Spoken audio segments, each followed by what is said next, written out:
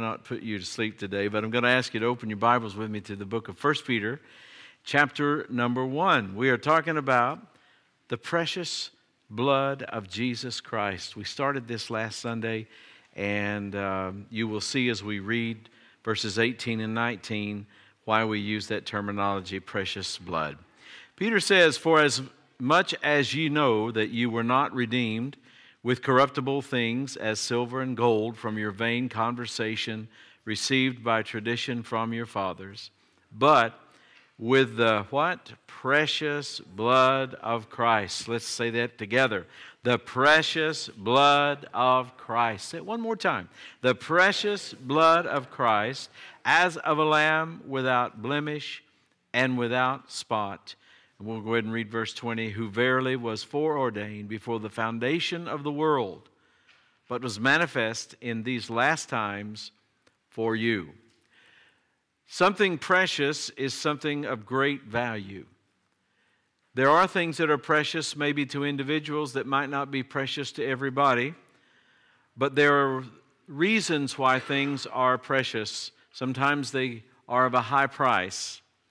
Sometimes it's just because of the way we esteem them. Maybe it's something that somebody very near and dear gave to us or entrusted us with, so it becomes precious. It may be something we cherish, something we want to hold on to. It might not, as I say, be so important to other people, but it's important to us. But when it comes to the blood of Jesus, it is precious in every sense of the word. It's rare. It's valuable. It is something to be cherished. It is something of great, great, great value to us. Now, you might be here today and you're asking the question, or at least in the back of your mind there may be the question, how is it that someone dying 2,000 years ago over in the Middle East, how does that have anything to do with me today? What is that about? How could something 2,000 years ago affect me for all of eternity? Well, in the book of Hebrews, chapter 9, and verses 13 and 14, we find some interesting words. It says, "For if the blood of bulls and of goats and the ashes of an heifer, sprinkling the unclean, sanctifieth to the purifying of the flesh," and of course he was referring to Old Testament sacrifice there. He says in verse 14, as he's making this comparison, how much more shall the blood of Christ, who through the eternal Spirit offered himself without spot to God, purge your conscience from dead works to serve the living God. Now notice that phrase, who through the eternal Spirit offered himself. And then, of course, we know that the offering was an offering of his own blood. And what I want you to just think about for a moment is this fact, that in the mind of God and in the economy of the spiritual dimension, if I can use that kind of terminology, the shed blood of Jesus Christ is an eternal and completely finished work. And because it occurred not only in a time and a space place, we know that it is a time and space event. It did occur. But also in the realm of the Spirit, because of the nature of what was going on, and because Jesus was God manifest in the flesh, and because his blood was not the blood that was tainted by the seed of Adam, but his blood was the blood of God. That means that sacrifice was accepted in an eternal sense. Eternity doesn't just mean a long time. Eternity in biblical terms really means outside of time, in the sense that there is no such thing as time to bind it. If you were in the spiritual dimension today fully, and you didn't have to stay here in this human body, and you passed on to glory, if someone asks you, what time is it? Or you ask somebody maybe because you'd be a newcomer there, what time is it? Their answer would be, it's now. And in our calendar, if you ask that question next month, the answer would be the same. It's now. All spiritual power and spiritual dimensional fruits and gifts and those kind of things, they're always now. Love is a spiritual force, and love is now. Joy is a spiritual force, and it's always now. It's always time to rejoice. And you could go down that list, and the blood of Christ is in that same category. And so, in essence, it is as if the blood was just shed. It's not really a 2,000-year-old thing in the mind of God. It was just done. And every time that God looks over and sees Jesus, the God-man, who, by the way, in his decision to become a man, made a decision for all of eternity that he would always be the God-man. 1,000,000 years from now, you'll be able to go up to him and see him, and he'll have a glorified, but yet a body. Not just a spirit floating around, not a cloud, not Casper the friendly ghost, but a real Jesus. The scars in his hands and in his feet, the scar in his side, it's still there. It causes no pain, he's not hurting, but those marks are there because the body that got up from the grave was the body of Jesus glorified. Isn't that good to know? But that's also important to us because 1,000,000 years from now, you will be reminded of what it cost him for you and me to even be in his presence. 1,000,000 years from now. And every time that God sees Jesus, the Son, the God-man, at his right hand, he is forever reminded, not that he needs reminded, but I just use that for lack of a better term. He always sees, maybe that's a better way to say it, he always sees Calvary. So Calvary, the shedding of blood, the sacrifice of Jesus, and all that the blood purchased, and all that the blood does, present tense, is always before God. The blood of Jesus was carried up to the very presence of God in heaven. It's there. And it still speaks. That's an odd statement, is it? The blood speaks, but that's what the Bible says. Remember when Cain slew Abel? When God interrogated him over his murder, he said, "The blood of your brother crieth unto me from the ground." So there's something about blood that is unlike any other substance that we know anything about. Even just normal human blood. With all of medical science's advances, there's no substitute for it. And there's no artificial blood. You can't go to the drugstore and buy it off the shelf. Unless, if someone needs blood, if someone needs a transfusion, unless someone has given it first, they can't have it.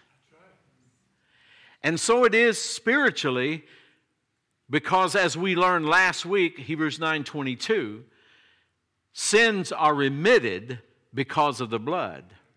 When we needed blood, when we needed remission, when we needed cleansing, it would never have been possible had it not been given. And at the cross, Jesus gave his blood for us.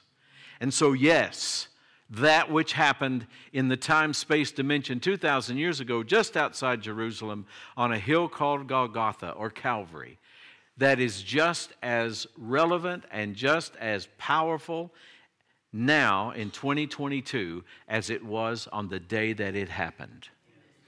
And when Paul said in Romans 1:16, I am not ashamed of the gospel of Christ, for it is the power of God unto salvation to everyone that believeth, to the Jew first, and also to the Greek, he was verifying the fact that the power of the event that would be described by the preaching of the gospel, the power of the events of the gospel is in the preaching or proclamation of the gospel. And so that's why we preach about the blood.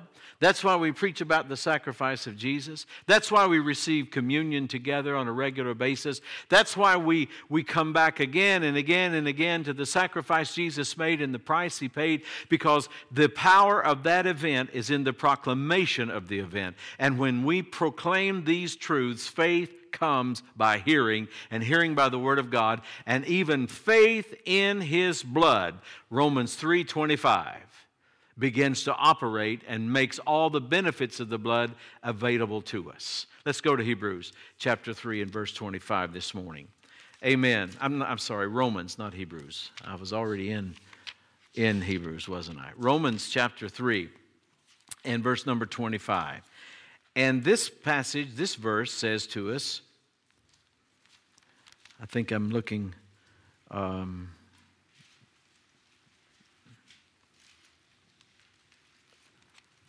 at the wrong verse.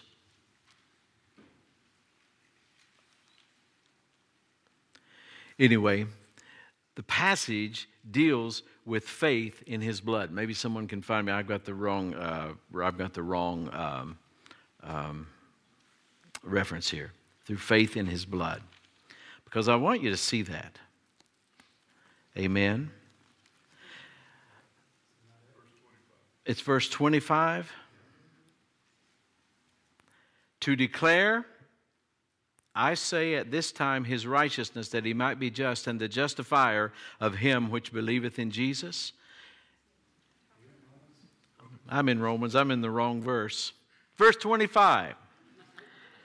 I don't know why it took you all so long to find that. Sorry about that. Whom God hath set forth, speaking of course of Jesus, to be a propitiation through faith in His blood. Notice that phrase, faith in His blood. To declare His righteousness for the remission of sins that are past through the forbearance of God. Faith in His blood.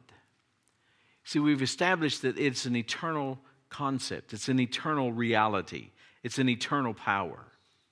It did an eternal job. And so anything eternal, anything from that dimension, we on the earth have to receive it by faith. So we talked about love being now. We talked about faith being now. We talked about joy being now. Well, you know, it takes faith to walk in love. It takes faith to rejoice, even in the face of a circumstance that looks bad. So this thing is all tied together. And so when we operate faith in His blood, when we activate our faith in His blood, we are activating faith in all that the blood accomplishes. So that's why we're going down this list of the various things that the blood has accomplished for us. Now in the Old Testament types and shadows, there was the act of taking hyssop in the Passover. Remember, the lamb was slain. That was a type and a picture of Jesus.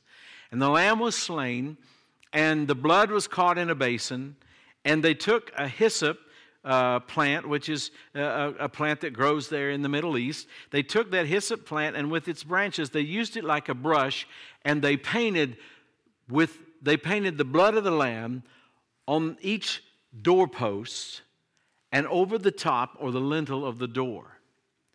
And when the death angel passed over Egypt, the plague of death, the last one, when the death angel passed, that's the only thing he was looking for. If there was no blood, death came to the firstborn in that house. If the blood was applied, he passed over that house.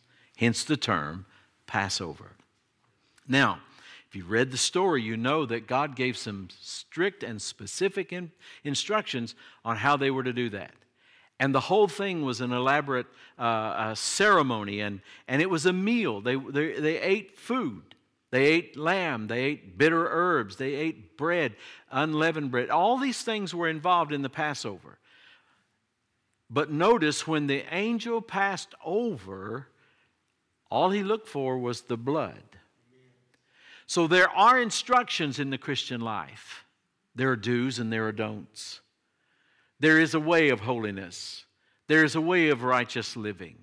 There are things that pleases God. There are things that are necessary if we're going to receive from God.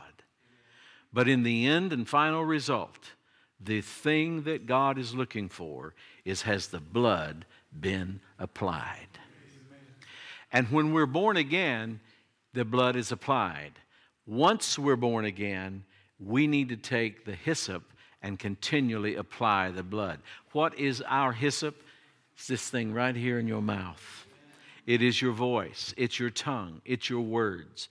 And with your faith, with your words, with your tongue, with your voice, you constantly apply that blood again and again and again. We said last week, of course, that the first benefit of the blood is our sins are remitted. And we said that the blood of Jesus is our only legal plea before God. We don't have enough good works. And we sure enough, we're guilty.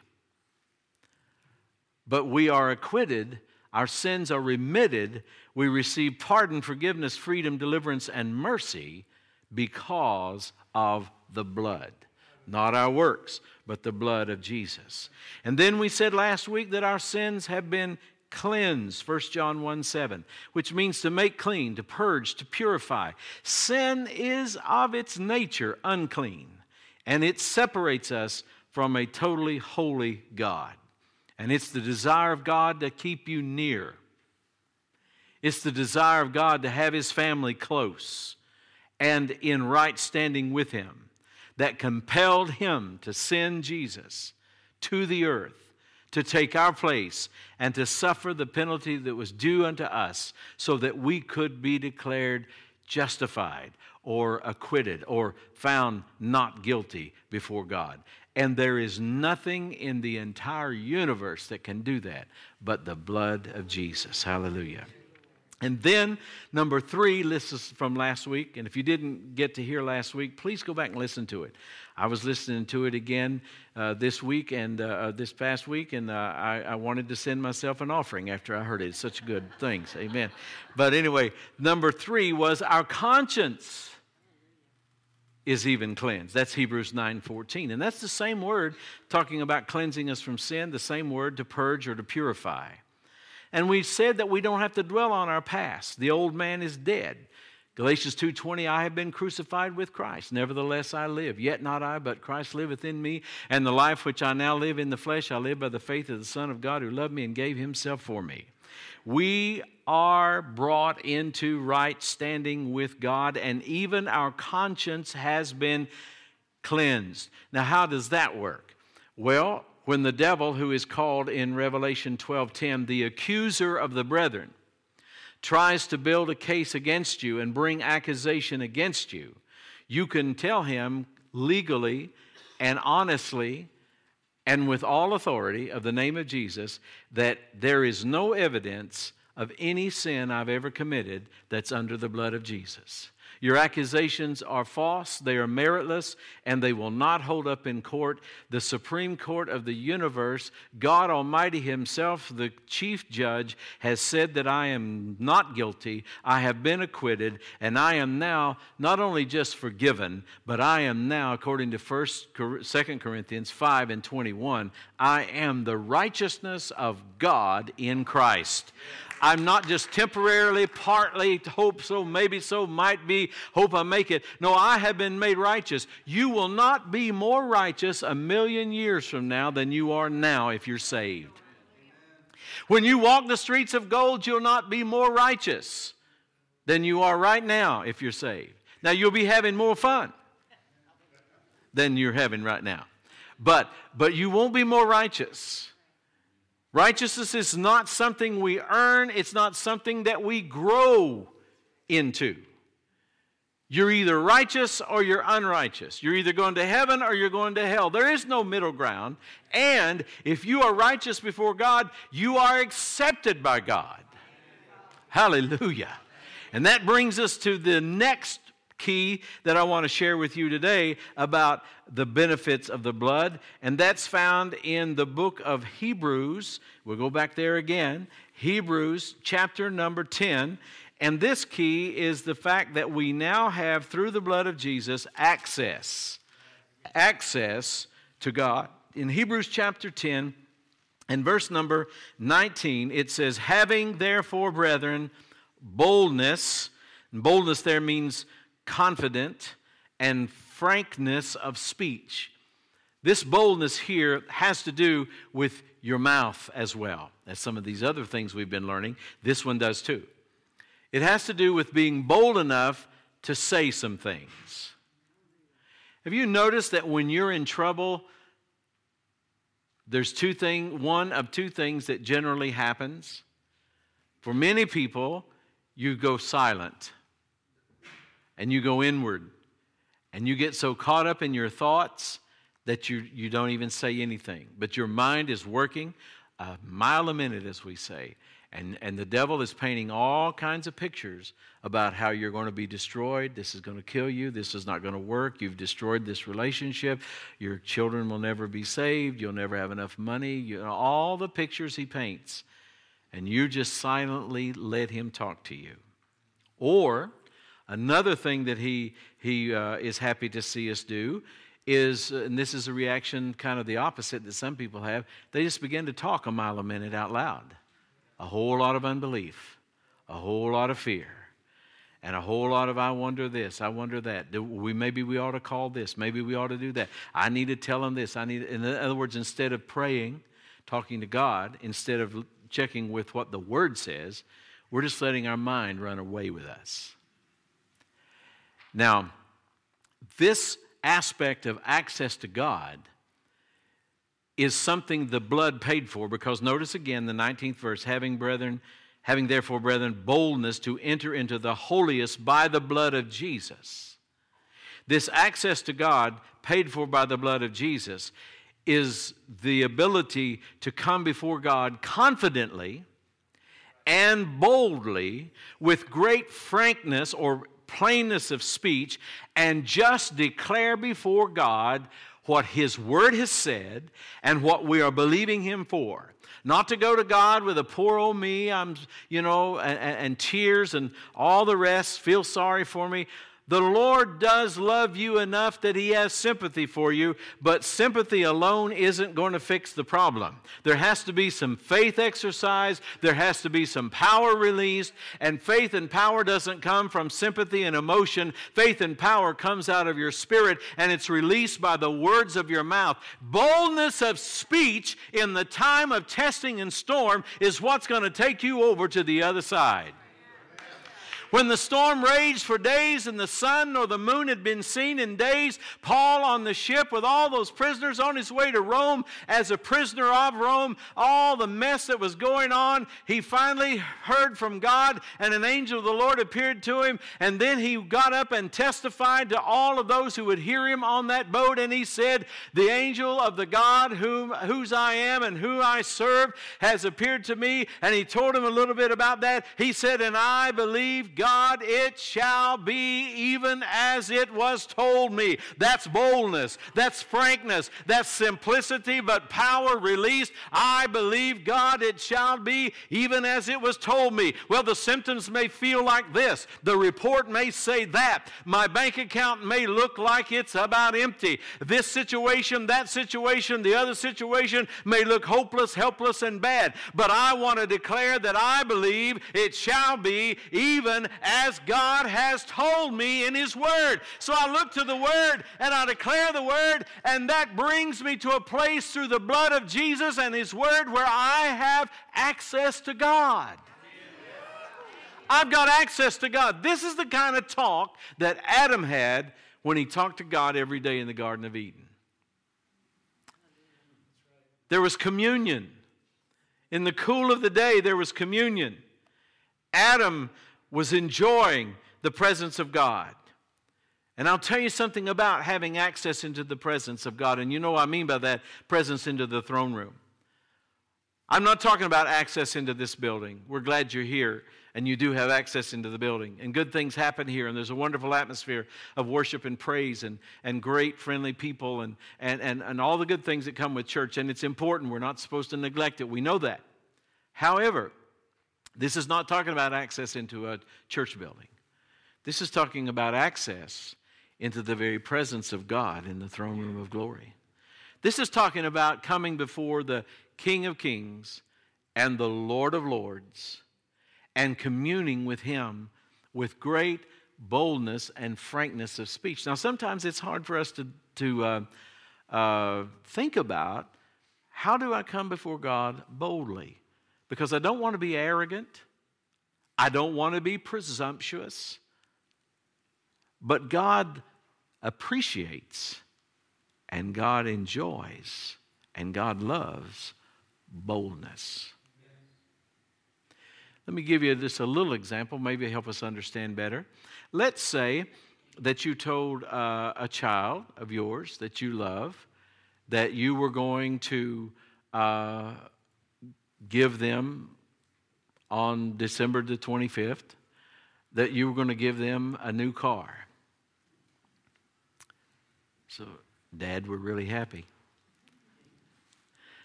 Now, let's say that that's what you said. That's what I'm going to give you a car for Christmas. Well, Christmas comes, it's in the driveway, and you give that boy or that girl the keys to the car. What will be your joy out of this? Would you really have joy if they fell immediately in the floor in tears and started telling you how unworthy they are and how that they didn't do what you told them to do 2 weeks ago? Instead of taking out the garbage, they hid it in the basement, and that's that awful smell. If they started telling you how unworthy they were, or this would be very, very bad, wouldn't it? If they'd say, well, I'm not even sure if I'm your child. I don't know if I really am even in this family. Do I even belong here? I feel so weak. I feel so unworthy. I'm just so little. I've done so little. You know, that would ruin your Christmas, wouldn't it? What would you like for them to do? Say thank you, I love you, maybe give you a hug, and go get in that thing and drive it. And drive it like it's yours. Drive it like you own it. Drive it like you mean it. Drive it like I drive mine. Hallelujah. That could be good advice. It may not be good advice. Amen. Depends on if Taylor's working that day or not. But anyway, you understand that when we come before the throne room of God, we come before His throne. He does not want us to come as beggars. And I'm going to use a word, I'm not trying to cuss or be unkind, but I want you to think, He doesn't want us to come as bastards. We are full sons, daughters, heirs of the Most High God. And we can boldly say, thank you, Father. I'm born again. I'm the righteousness of God in Christ. You have transformed me and delivered me from the kingdom of darkness, and you have brought me into the kingdom of your dear Son. You have washed away, cleansed, remitted all my sins, and I am now the righteousness of God. I am your righteousness before you. I have a right to be here. I love to be here. I want to be here, and I know when I speak I am heard, and I come to bring you your word, Lord, and I come to tell you about what you've already said. I've come to laugh at the devil. I've come to declare my place of authority and victory. I'm in Christ, and He is in me. I'm seated with Him in the heavenly realms, and no devil or demon can touch me. And as He is, so am I in this world. And I'll tell you, when you begin to do that in the presence of God, not only will you feel the presence of God, but God will be glorified, and God will be delighted in the sons and the daughters that He paid this awesome price to have. The blood of Jesus makes this access possible. Hallelujah! Let's just raise up our hands and praise Him a moment. Hallelujah. Oh, thank you, Jesus. Thank you, Lord Jesus. Hallelujah. And when you have access into the presence of God, it will change you. Look at your neighbor and say, you need some change. Hallelujah. But it will. It'll change you. The presence of God will change you. The business of the kingdom is revealed in this place of access. The business of the kingdom is revealed in the throne room of heaven. The will of God is revealed and planned out in the presence of God. Your life plan, maybe I say it that way, is discovered there. You see, we don't plan a life and ask God to bless it. That's a way to have far less than what you can have. That's a pretty good way to mess up your life. Our life's destiny is not decided. It's discovered in the presence of God. And so it's in this place of access that the plan for our life is discovered. And also in this place is where the provisions for its fulfillment are appropriated. James 1:17 says, every good gift and every perfect gift is from above and comes down from the Father of lights. The good stuff is coming down from heaven. The good stuff is the good stuff. That's the stuff that only God can give. The good and perfect gifts. And so that's why we want to get into His presence. And provisions are made there. All the provisions, all the appropriations are made in the throne room for the good stuff to manifest here in the natural realm. You see, if you're trying to naturally make it all happen, just another job, extra hours, whatever, I mean, it's good to work, it's good to be busy. God is not blessing laziness. But the point is, the quality of the life that God wants you to have cannot be attained just through your physical labor. The real quality of the life that God wants you to have, yes, you'll do some things. You need to do things, but you need to do what He wants you to do. And you need to learn sowing and reaping to the point that the product of your harvest, finances, and funds the blessed life that God wants you to have. And all of us today, all of us, no exceptions, are living off our harvest. I mean, even the ability to work and draw a paycheck or whatever you do, all of that has to do with past things. And so we're living our harvest today, but you can increase your harvest if you follow God. So we want to be in His presence. We want to learn how to pray. We want to learn how to fellowship with God. We want to learn how to hear His voice. And so I would encourage you to lean heavily on this benefit of the blood. And if you don't have a daily appointment, a sacred time in your life that you can get in the presence of God and access the throne room of heaven and appropriate His provisions for your life's plan, as well as appropriating and receiving the directions, the plan itself. If you don't have a time where you worship God, if you don't have a time where you can laugh in the presence of God at impossibilities, like Job said, I think it's Job 4:7, at destruction and famine we shall laugh. If you don't have that kind of time, you're missing one of the greatest benefits of the Christian life. It could be, if you don't have this kind of a time set aside routinely, that may be why the Christian life is not quite as good as you thought it would be or should be or know that it can be. Because God's not really so much about your stuff, God's about you. God wants you. God wants to hear your voice. It's good to pray one for another. That's biblical. But the best prayer for you is not me praying for you. I can pray for you, and I'm not saying that isn't beneficial. It has benefit. But the greatest prayer is when you pray about you, and you learn the way of God, and you become God inside minded. It'll change the way you live. It'll change your attitude. Your demeanor will change. You know, if you got a problem with your temper, if you got a problem with impatience, if you got a problem with worry, and we could go down a list of other things that are not good. One of the keys is to learn to live in the presence of God, because God's not worried about one thing. God isn't afraid of one thing. God is not, He never sleeps, so He does stay up all the time. That's why I can sleep, praise God. But He's not worrying. He's not fretting. We need this peace and calm that comes in the presence of the Lord. Amen. Father, I'm so grateful. I'm so thankful for this access. Or there may be somebody who's listening to this message that doesn't have that. They've never been born again. Or maybe there are those who have had an experience with God in their life, but they're not where they need to be. They're practicing sin. They're practicing a lifestyle that you know and they know isn't pleasing to you. And so they need to repent.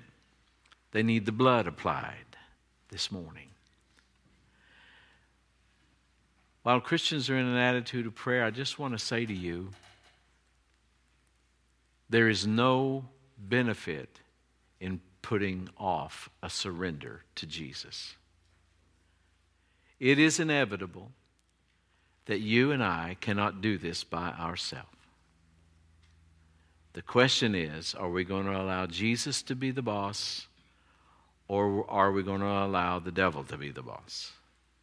Are we going to go the way Jesus wants to take us, with all the blessings and all the peace and all the good things He's provided and prepared for us?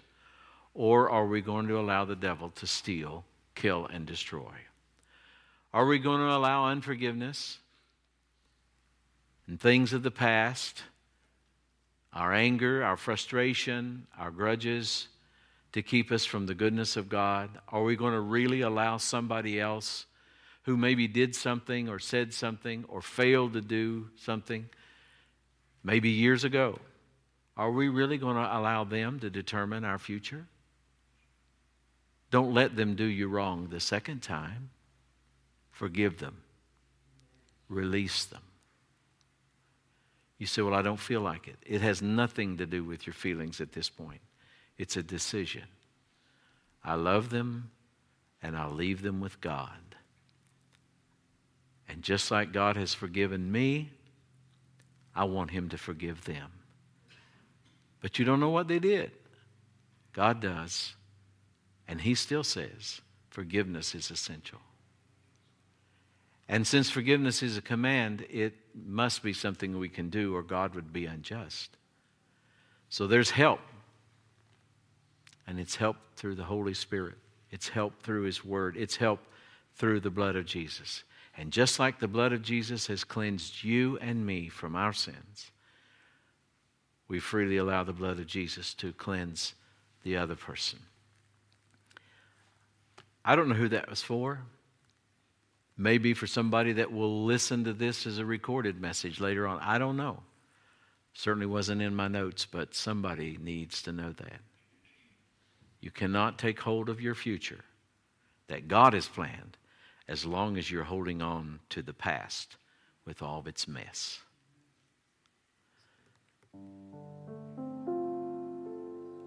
If you don't know Jesus, or if you're not right with Him today, just say, Father God, in the name of Jesus, I believe in the blood of Jesus. I believe in the power of the gospel. I believe Jesus died. I believe He rose again. I believe He ascended and is right now seated at the right hand of the Father. I believe that salvation and total remission of sin is available through the blood of Jesus. So I'm asking you now, Lord, to forgive me. Take my sins away. And I boldly confess Jesus as my Lord. Right now, I take Him as my Lord. I will serve you, Lord Jesus, the rest of my life. I don't know what that will entail. I don't know where that will take me, but I trust you. I want to serve you. And I thank you for cleansing me. I thank you for forgiving me. If you're a backslider, just thank him for taking you back, because he does. He loves you. Your sin did not nullify God's love.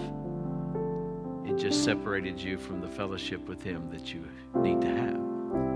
Don't run away from God. Run to him. Run to him. Thank you, Jesus.